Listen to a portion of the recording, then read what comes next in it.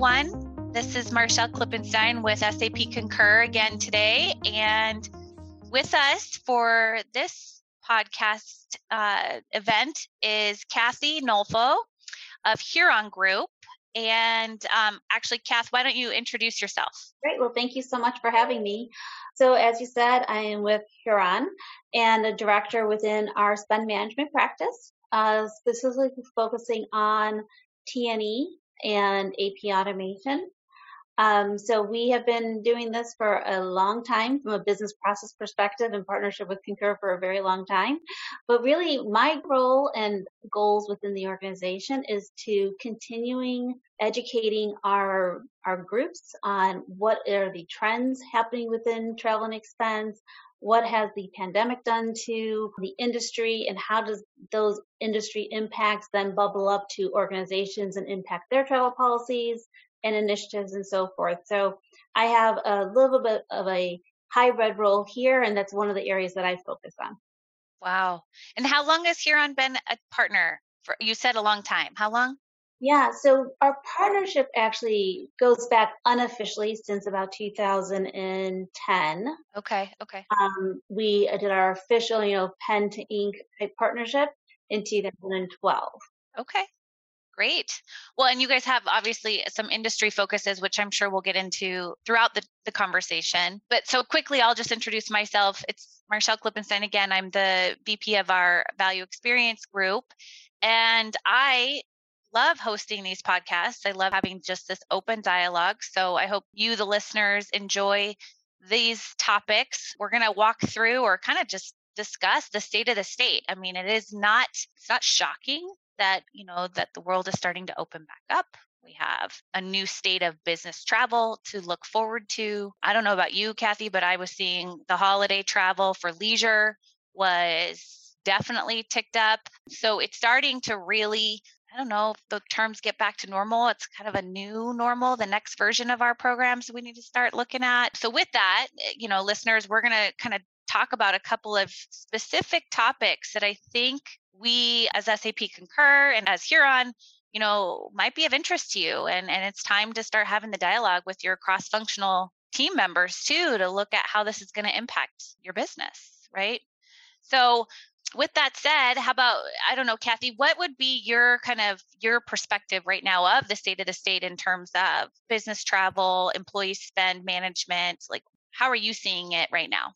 Yeah, well, I think what we're seeing is definitely the desire for resurgence as well, not only a slight uptick in the actual corporate travel, but also just this overall desire that people do want to get back out there to conduct their business. It's human nature for us to want to interact with people socially and in person.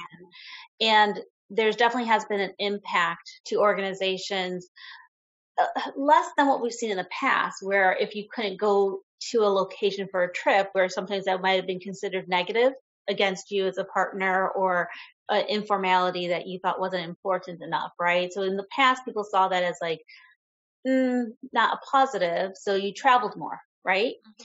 This scenario with the pandemic, everyone went home. So everyone started, working from home, and the lack of person-to-person interactions was very acceptable.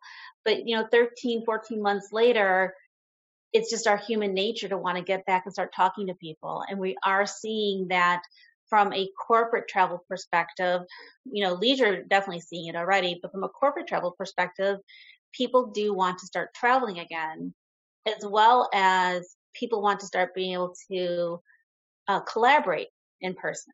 Now, what does that mean for organizations? And that's where we have to start working with particular organizations and understanding their culture and what's happening within their common travel, like city pairs and things of that nature. But it's this mindset that it is definitely acceptable to not travel, and clients and partners are not holding you to travel, but there's definitely this wanting to travel again. And I think that is a big change where people are like, I want to travel now, not like, oh God, I have to do a business travel trip. Right. Yeah. I mean, I'm looking forward to the opportunity. I want to get out there again. I need the collaboration too. You're right. Collaboration is such a huge part of how both in a, in a sales capacity or even in a strategic, design thinking sessions, internal team meetings, you see so much that comes out of those just 1 day, 2 day workshops, or you see so much that comes out of that client facing interaction in a sales cycle or in a account management, discussion or something like that. Like that's huge. I agree. 14 months into this, and I am definitely ready to get out there.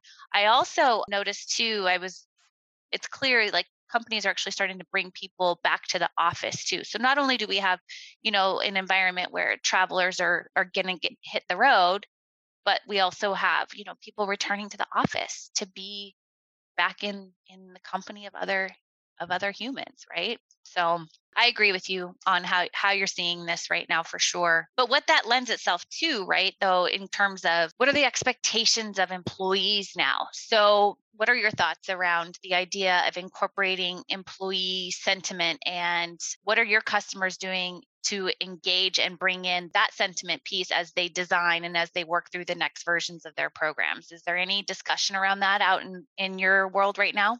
Yeah, no, absolutely. Because while there's a desire, there's still fear associated to some of that travel, or just concern, I should say. I don't think there's necessarily fear anymore, it's more concern. So there is definitely, understanding how this new world is going to impact the employee, ensuring that there is good and solid, consistent communication to the employee base to have them understand what are their travel requirements, what do they need. If they're doing international travel, what are the requirements from a vaccination perspective? So there's definitely the desire piece, but then there's still definitely that how do we now manage this world of travel? And leading up to this pandemic, really we saw kind of a shift from corporate travel going from a very managed program to somewhat of a structured unmanaged program where people might book directly with an airline or a hotel provider, but it was linking back to the concur booking solution. So there was still that visibility for Hmm. the travel managers, right? Right.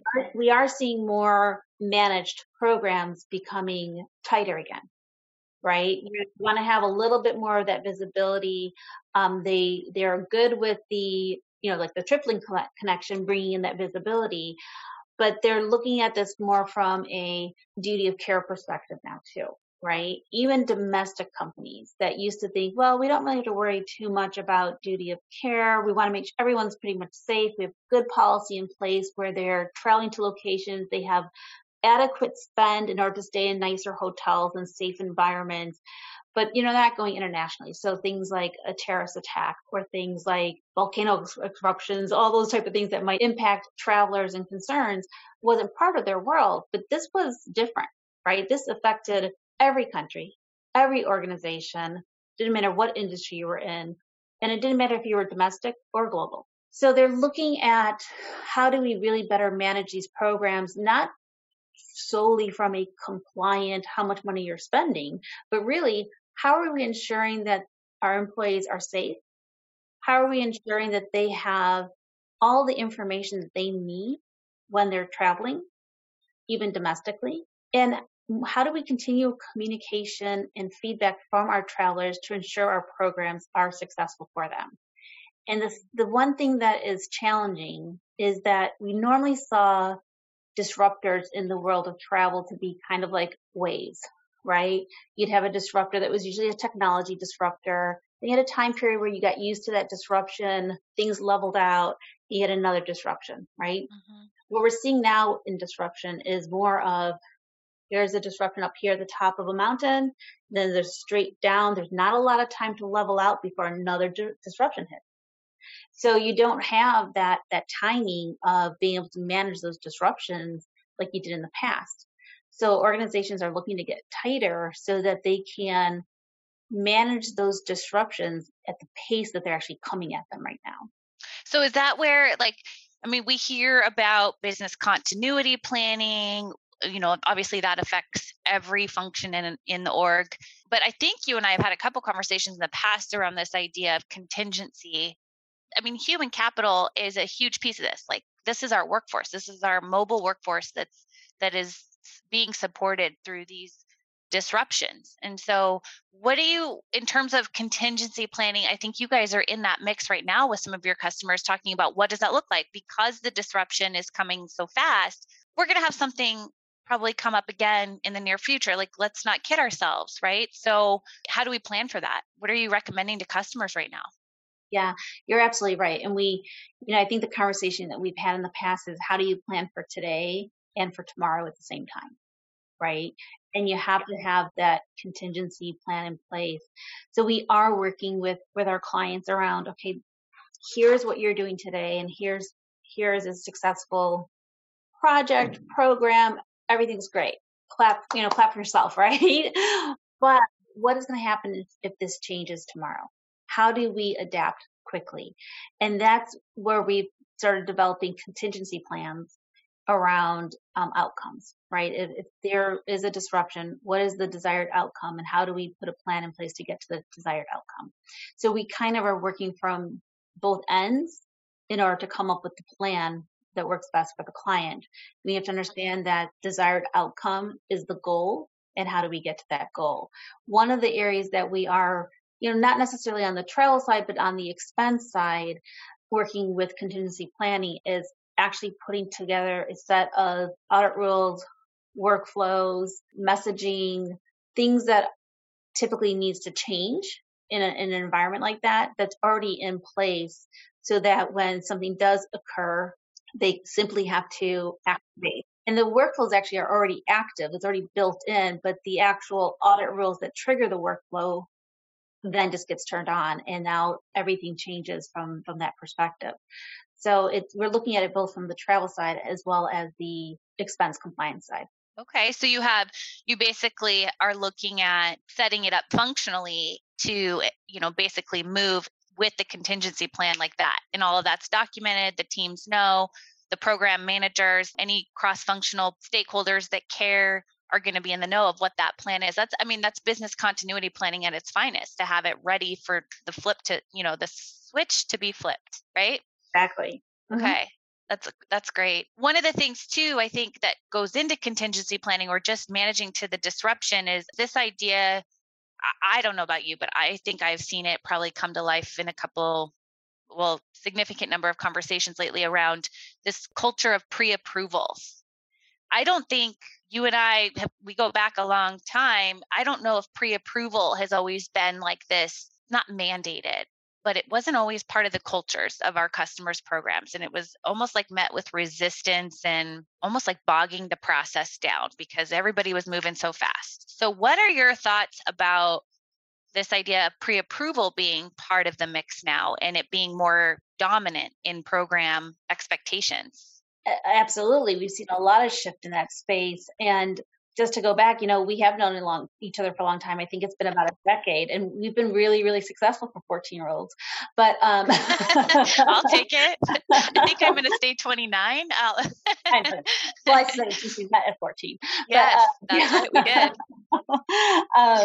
No, we've seen absolutely a shift in this, and this is one of the spaces that we've actually been innovating on since about 2015, to be quite honest with you, is actually putting more value into the quote unquote concur request process, right? Obviously there's been certain industries and maybe certain elements of travel that always required pre-trip authorization. And we're not talking about the, green, yellow, red light philosophy within the booking tool, which has some inherent approval processes, right? We're actually looking at some of the more complex requirements, right? So we've seen that on that for certain industries, and if you're doing international travel, for example, or, if you're looking to have group travel and you're going to be booking travel for group, we've seen that in the past. We're seeing a shift, though, that more organizations are looking at that from a pre-trip perspective to help them with their goals around, duty of care, as well as who is traveling and so forth, right? Now, one of the areas that we've been doing more and more with Quest is not just the pre-trip, but we've been working in areas of, okay, we're requesting credit card usage. We put together a card program to help us capture the spend and better manage it, but typically requesting a credit card sat outside of the Concur system. Yeah, that's true. You're going straight to the card provider You go straight, right. There's usually an email request or a portal request, or you a know, spreadsheet somewhere. spreadsheet somewhere. It's a manual process. So we've developed programs around whether it's depending on the card program, what you need. We don't get any, personal information in that process, but is the request of the credit card going through a different workflow process. We've even developed it all the way through to the card issuance. So developing the reports that need to come out of Concur to then work with the issuing bank and the client to actually get that data in the right format. The cards are then issued, and it's all done within one spot for the end user as well as all the approvers. So Okay. we've been doing that for, like I said, several years now, but we've even expanded into like continuing education, certifications, industries that require continual credentialing. So we've built those into Request. And you and I just talked, I think, a few weeks ago by how we're starting to see operational needs, Hmm. requesting to come into the office, request on PPE equipment, request on collaboration time and getting authorization for that, right? Yeah. So we're seeing such a shift of not only new industries wanting to use pre-trip authorization for travel, but also wanting to use Concur Request for a lot of other areas. And it just makes sense. You don't have to go buy another system now to manage the workflow approval for education or for, scheduling office space and things like that. It's all being done within one system.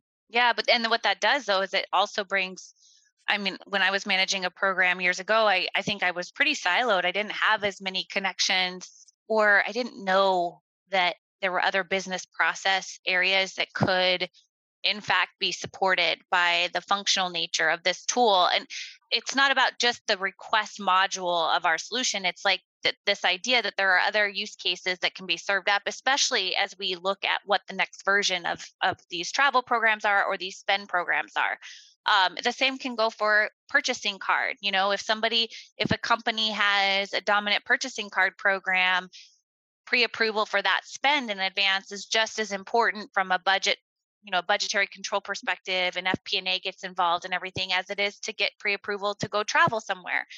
From a finance perspective, it all matters. Also, from a duty of care, I do like that you called that out, because whereas before I think people met this travel pre-approval with resistance because it was, hey, you don't need to know where I'm going, or I don't want to tell you where I'm going, or I don't need your approval because I do this all the time.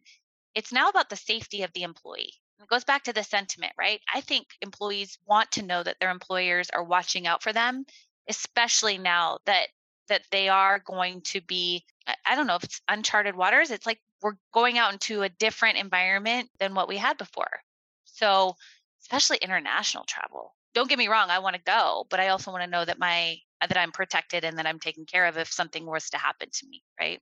And I can get back home. And I can get back home. Yeah, let's not forget that part. Yeah. And that could change at any time. That goes into your contingency plan, right? Yeah, absolutely. And your duty of care programs, organizations are looking at this differently, but you're exactly right that the employees are looking at this differently. In the past, you're right. Employees were like, it's Big Brother, right? It's Yeah. oversight that's unnecessary. But I think there just became a understanding that, oh, this is why my company does this, is because in the event that something could happen, I need support when I'm traveling, right? Or I need information about where I'm traveling to. I need to understand if there's a risk associated to that. And a lot of the duty of care partners have actually developed COVID related modules that are now being plugged into this world as well. So I think there was just a lack of understanding from an employee perspective in the past, because unless you had been, you know, outside or somewhere in Boston when the Boston bomber happened, right? Unless you had been affected by an event and you understood what that meant and why your company was doing that. But let's face it, not all of us has been part of that, right? There's a very small population of the 350 million Americans that have actually probably experienced an event like that. So there was a lack of just understanding to why a company was doing those things. So now I think there is just a general understanding that there are things that can affect my travel. There are things that can affect my safety. And my organization, I work for a great organization because they care enough about me to put these things in place so that they can help me throughout the process. So I think the sentiment has changed more from the employee perspective even than from the actual corporations that have been trying to do a lot of these good things over the last several years. Yeah, no, I agree. I think and the sentiment gathering is tough. There are ways to get the right information, to get the pulse of the employee base, to understand. And I encourage, I guess you and I both would probably very much encourage anybody listening here today to consider that as you build out or you adjust as you're preparing to return to the next version of this business travel and employee spend. We can't forget that it's not just a new travel environment, it's also a new decentralized spend environment too, because we're all at home. And unless you're in the office and you're right there with the procurement guy or gal, like it's not the same. So I like to call that part out too. Okay, so let's switch gears a little bit. I think let's get into some specific travel category. I think you and I were crossing some wires. No, we were in line. We weren't actually crossing wires. We were in the same line of thought around what's next for travel suppliers and what's dominant, what's not. No, a lot of changes there. Yeah. So okay, so do we want to just go into the one that you and I both were already kind of locked and loaded on, which is the car rental world? Let's talk about that. Yeah, let's talk about that. I think that's something that's really relevant, especially as organizations are looking also to do sustainability programs, right? Alternative to air travel. So this definitely does impact those organizations that are looking to do that, which most are. So yeah, let's go ahead, open it up. So here's the thought, right? I was under the assumption, this was my hypothesis. My hypothesis was that personal car mileage would actually be more dominant than any other mode of transportation, at least in this next 12-month period. What I see or what we are seeing in our client data set or in the transactional aggregate of mileage is that our mileage distance per transaction is pretty constant. It's not changing very much. But what I did see is that our car rental volumes are double-digit growth in the last 2 quarters. So I think you had said, or you saw like something around the pricing had changed. I mean, isn't there something that happened with car rentals, their inventory shakeups or something to that effect? Mm-hmm. So what do you know? What can we share with the listeners about this? Yeah, so there definitely has been a change in what we've seen around rental cars. And initially, I just thought to myself, oh my God, this is so crazy, because I even tried to do a personal booking one time. And I think there's really 2 things I need to answer here for you. First of all is, why are we not seeing more mileage on the personal card, right? And I think there's also because I don't want anything to happen to my car right now because of COVID. My son had an accident back in October. One part that was back ordered and could not be replaced because of COVID held up our entire car for 3 months. Oh my goodness. So from a personal perspective, do I want to put that wear and tear on my car or the potential of something going wrong with my car in the current environment that we have, right? So I think there's some of that personal, like, I don't want to do that to my car right now because it's my car and I don't want to buy a new one and I don't want to have issues, right? Right. So I think that's why we're seeing then more on the car rentals, but we're also seeing more on the car rentals because maybe I'll drive to Arizona for 5 hours versus catching a plane because I don't want to be exposed to the activities that happen at an airport and an airplane and so forth, right? Yeah. So I think that's why you're seeing the double-digit increase that you're seeing on the car rental piece. But then you would think, okay, more demand, usually the cost goes down, right? There's more car bookings, there's more demand. Cost goes up. Cost goes up, right? Cost goes up, right? Yeah. Which is normal.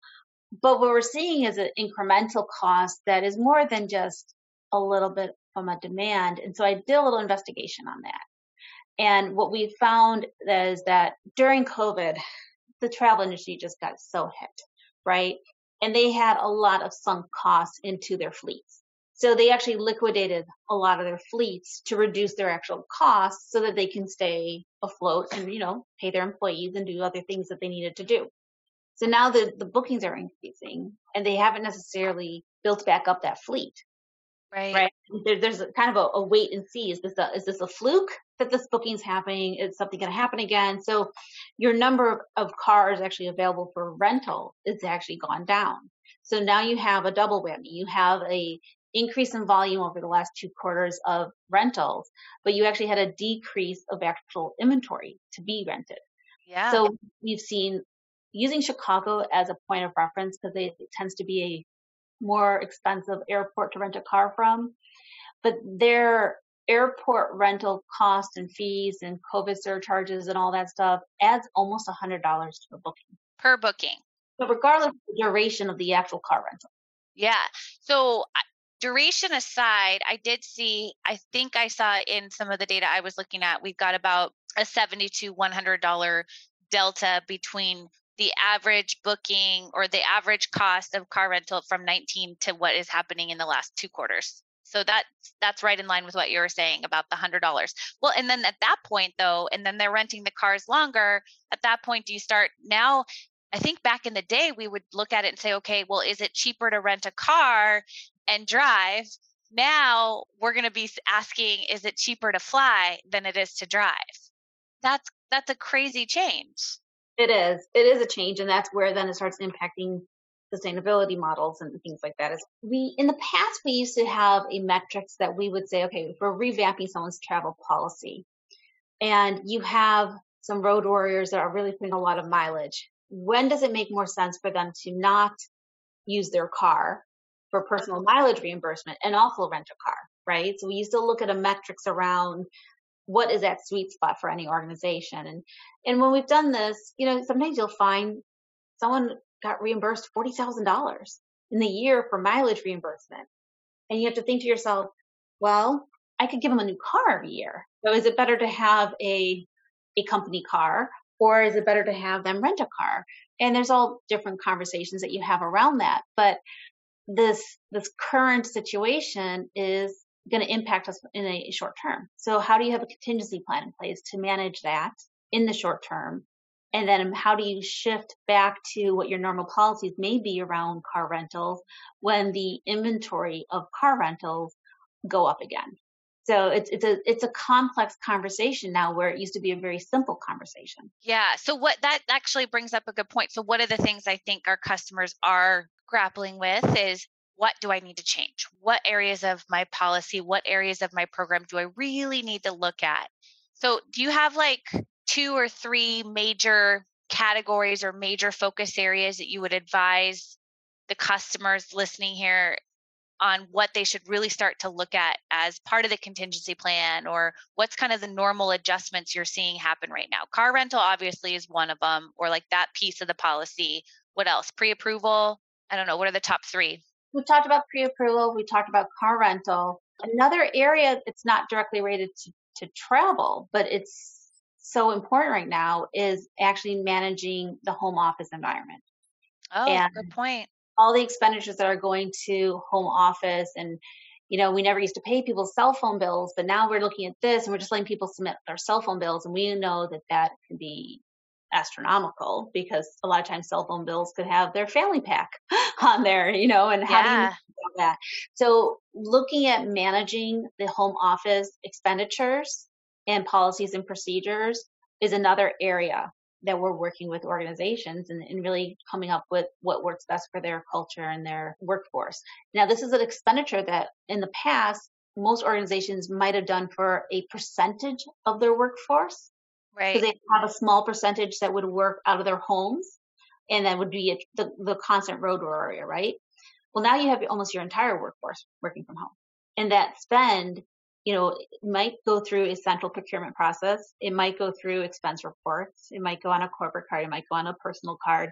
There's just a lot of variables there that we are working with organizations to help manage that piece of it as well. Well, and then add to that the contingency plan, where I think what we'll see is flex work environments. The work from the office if you want, the work from home if you want, the work from anywhere if you want. I mean, I work from anywhere and I love it. I that's what I hope I can continue to do. Therefore, my spend behaviors and whatnot need to be considered as part of the policy going forward too. No, I mean, I've worked from home for 25 years. Right. I've always been in a position where I traveled quite a bit. It didn't make sense for me to go into either downtown Chicago or now in California into LA where offices are because of the travel time and the commute and so forth. And, that world has always was very easy for me. I know how to be a good steward of the organization because I've been doing that for so long. But there's a large group of people who've never done that. And it's a shift in, oh my God, I need paper, right? And there's like just simple things that Or you I need never a printer. I need a printer. I didn't even have a printer at home. you know, things like that. But what that has done though is also it has driven more automation. The employees now are starting to drive for that automation, right? We need these processes. We don't want people driving around to drop off checks to be signed, so the employees themselves now and this whole shift of where we're working from is automatically driving the need for automation. In any pocket of the business where it doesn't exist. There's probably those listening here today could not say that with 100% certainty that every piece of their business process has got an automation element to it. There's going to be improvement areas all over the board. Absolutely. And then actually that brings up a good point. So part of what we've been trying to work through and consult and understand too, just the same as Huron, right? We're together in this, is all the different pressure points of the customers right now in the environment. So we've touched on a couple of them, but another one that I think is interesting is we talk about staffing changes that we're experiencing. So it goes to your automation, or at least that expectation that employees would drive it. I mean, I would say that there has been not maybe a reduction in workforce, a reallocation of resources from like our programs kind of slowed down, for lack of a better term, right? So what are you seeing with your customers dealing with, basically a resource shortage as they start to get back going again? We don't have that practice. Like those practitioners don't maybe sit in those same chairs anymore. What are you seeing happen there? Well, I don't know if I've seen a lot of, in our particular client base, a lot of reduction of staff or reallocation of staff around their T&E programs because typically they were already optimized or we got them to a point of optimization where they didn't see that big of an impact from that perspective. But there's the flip of that. Many organizations had mass furloughs, right? Didn't matter what position you were in and so forth. But if you look at, while travel definitely slowed, it did not mean that expense reports slowed because we That's did true. that shift to home office. So there was still that need and that requirement of supporting those efforts, but just in a different way. So our own client base, we didn't see a huge loss of context for who we were working with. We actually saw the opposite. We actually saw the first few months definitely a slow of we can't do anything. All our efforts have been switched to COVID and work from home efforts and so forth. But then in the last, how many months are we now into this? I would say the last 8 months or so, it became more of, okay, we need to do more. We actually have to start getting ready for when things do go back to normal. So it was a shift of using, again, the same resources of doing that contingency planning and getting ready for what's going to happen next.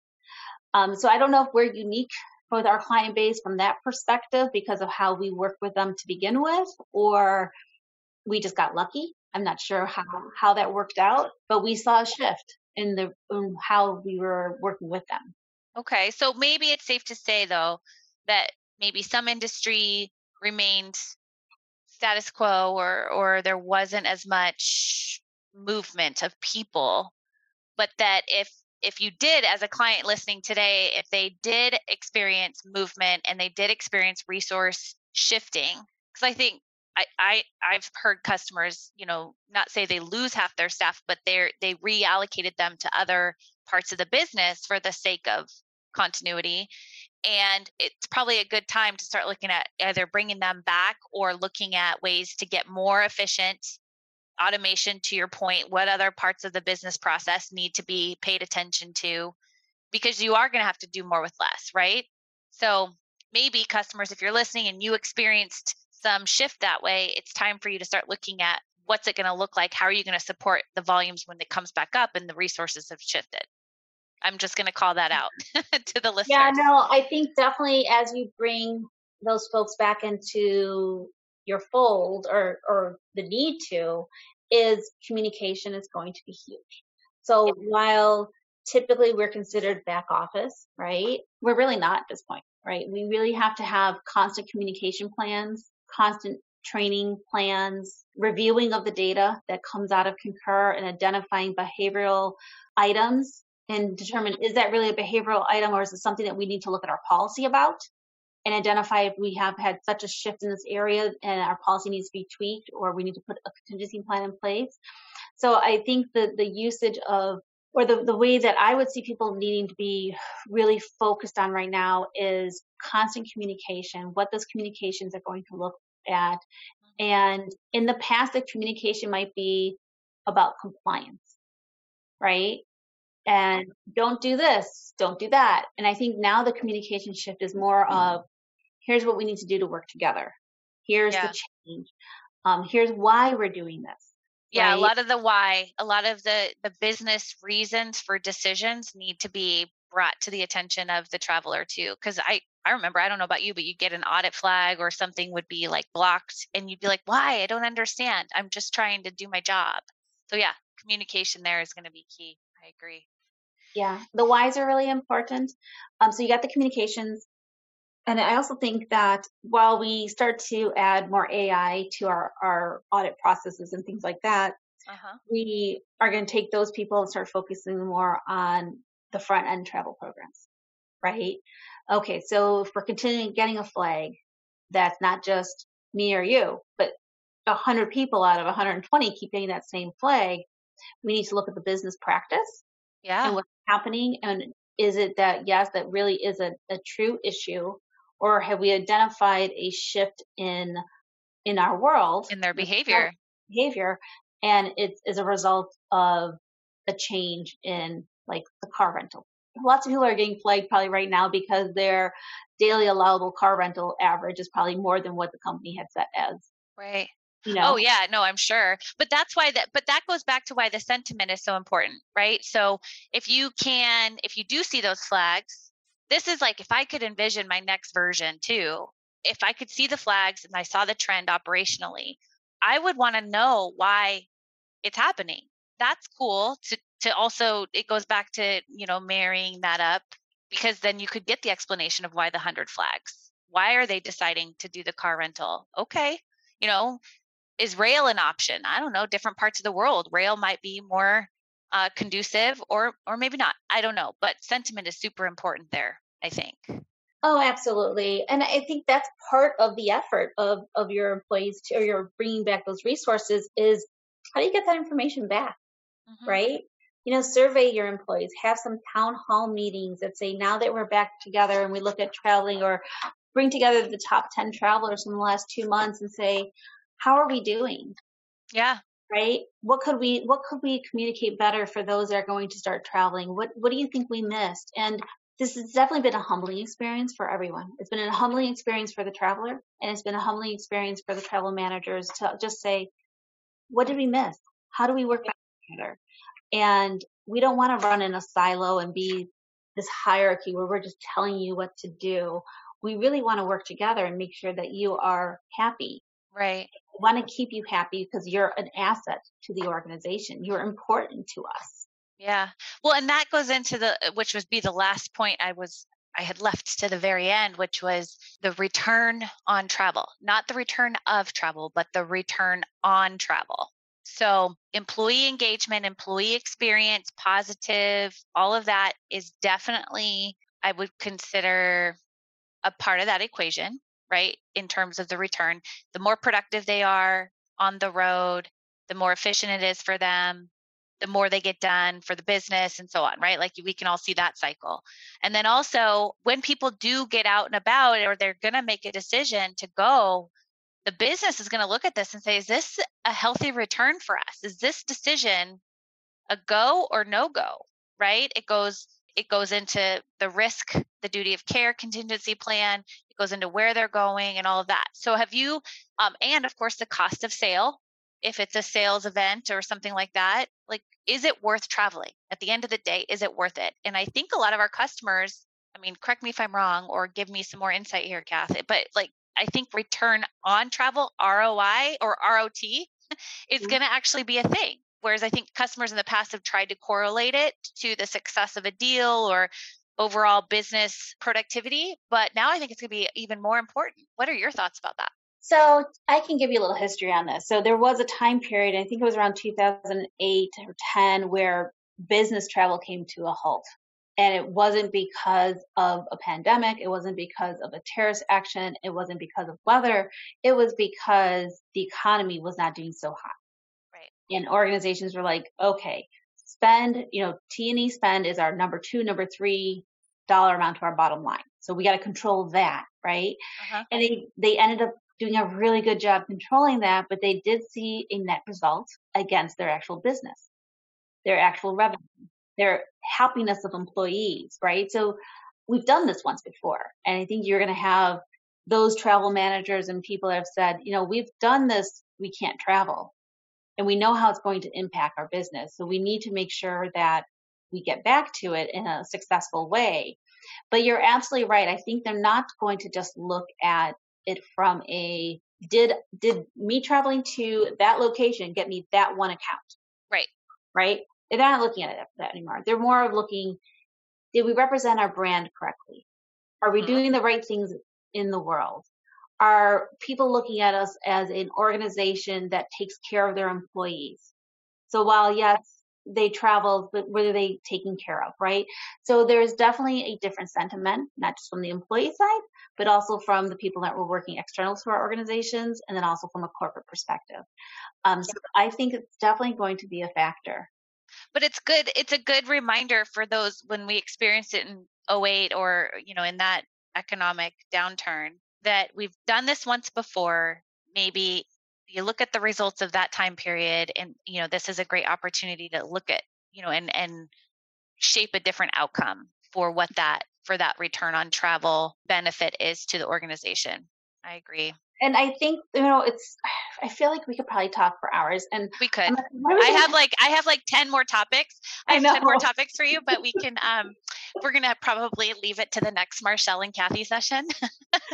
That's fine. We can do a series. Yes, we will. It'll be actually, listeners, there might be another one for me and Kathy coming up soon. But go ahead. What were you going to say? No, I was just going to say, in general, this has been just such a humbling experience for everyone in the industry, in the travel and expense industry, consulting firms, our clients, different organizations, all the way down to our own children, right? There's just been such a massive impact that's come out of this experience, but it's also been a joining experience.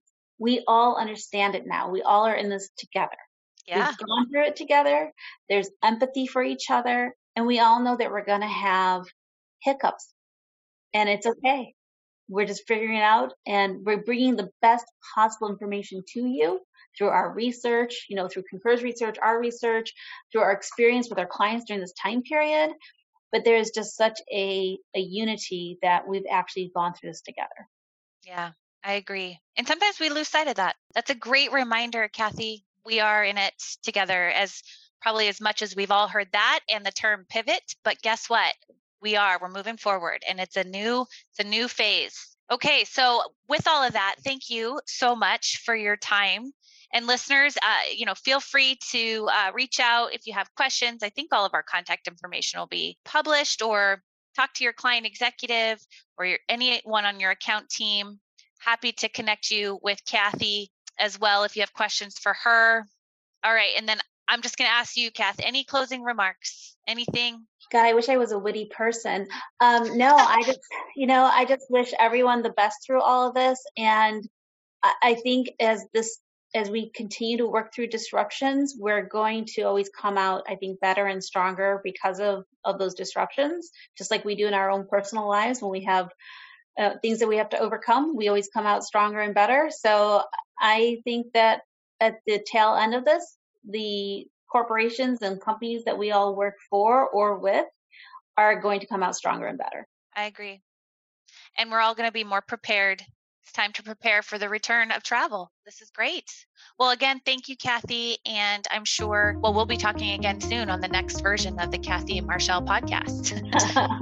I like the sound of that. Thank you so much for having me. You're welcome. All right. Thank you.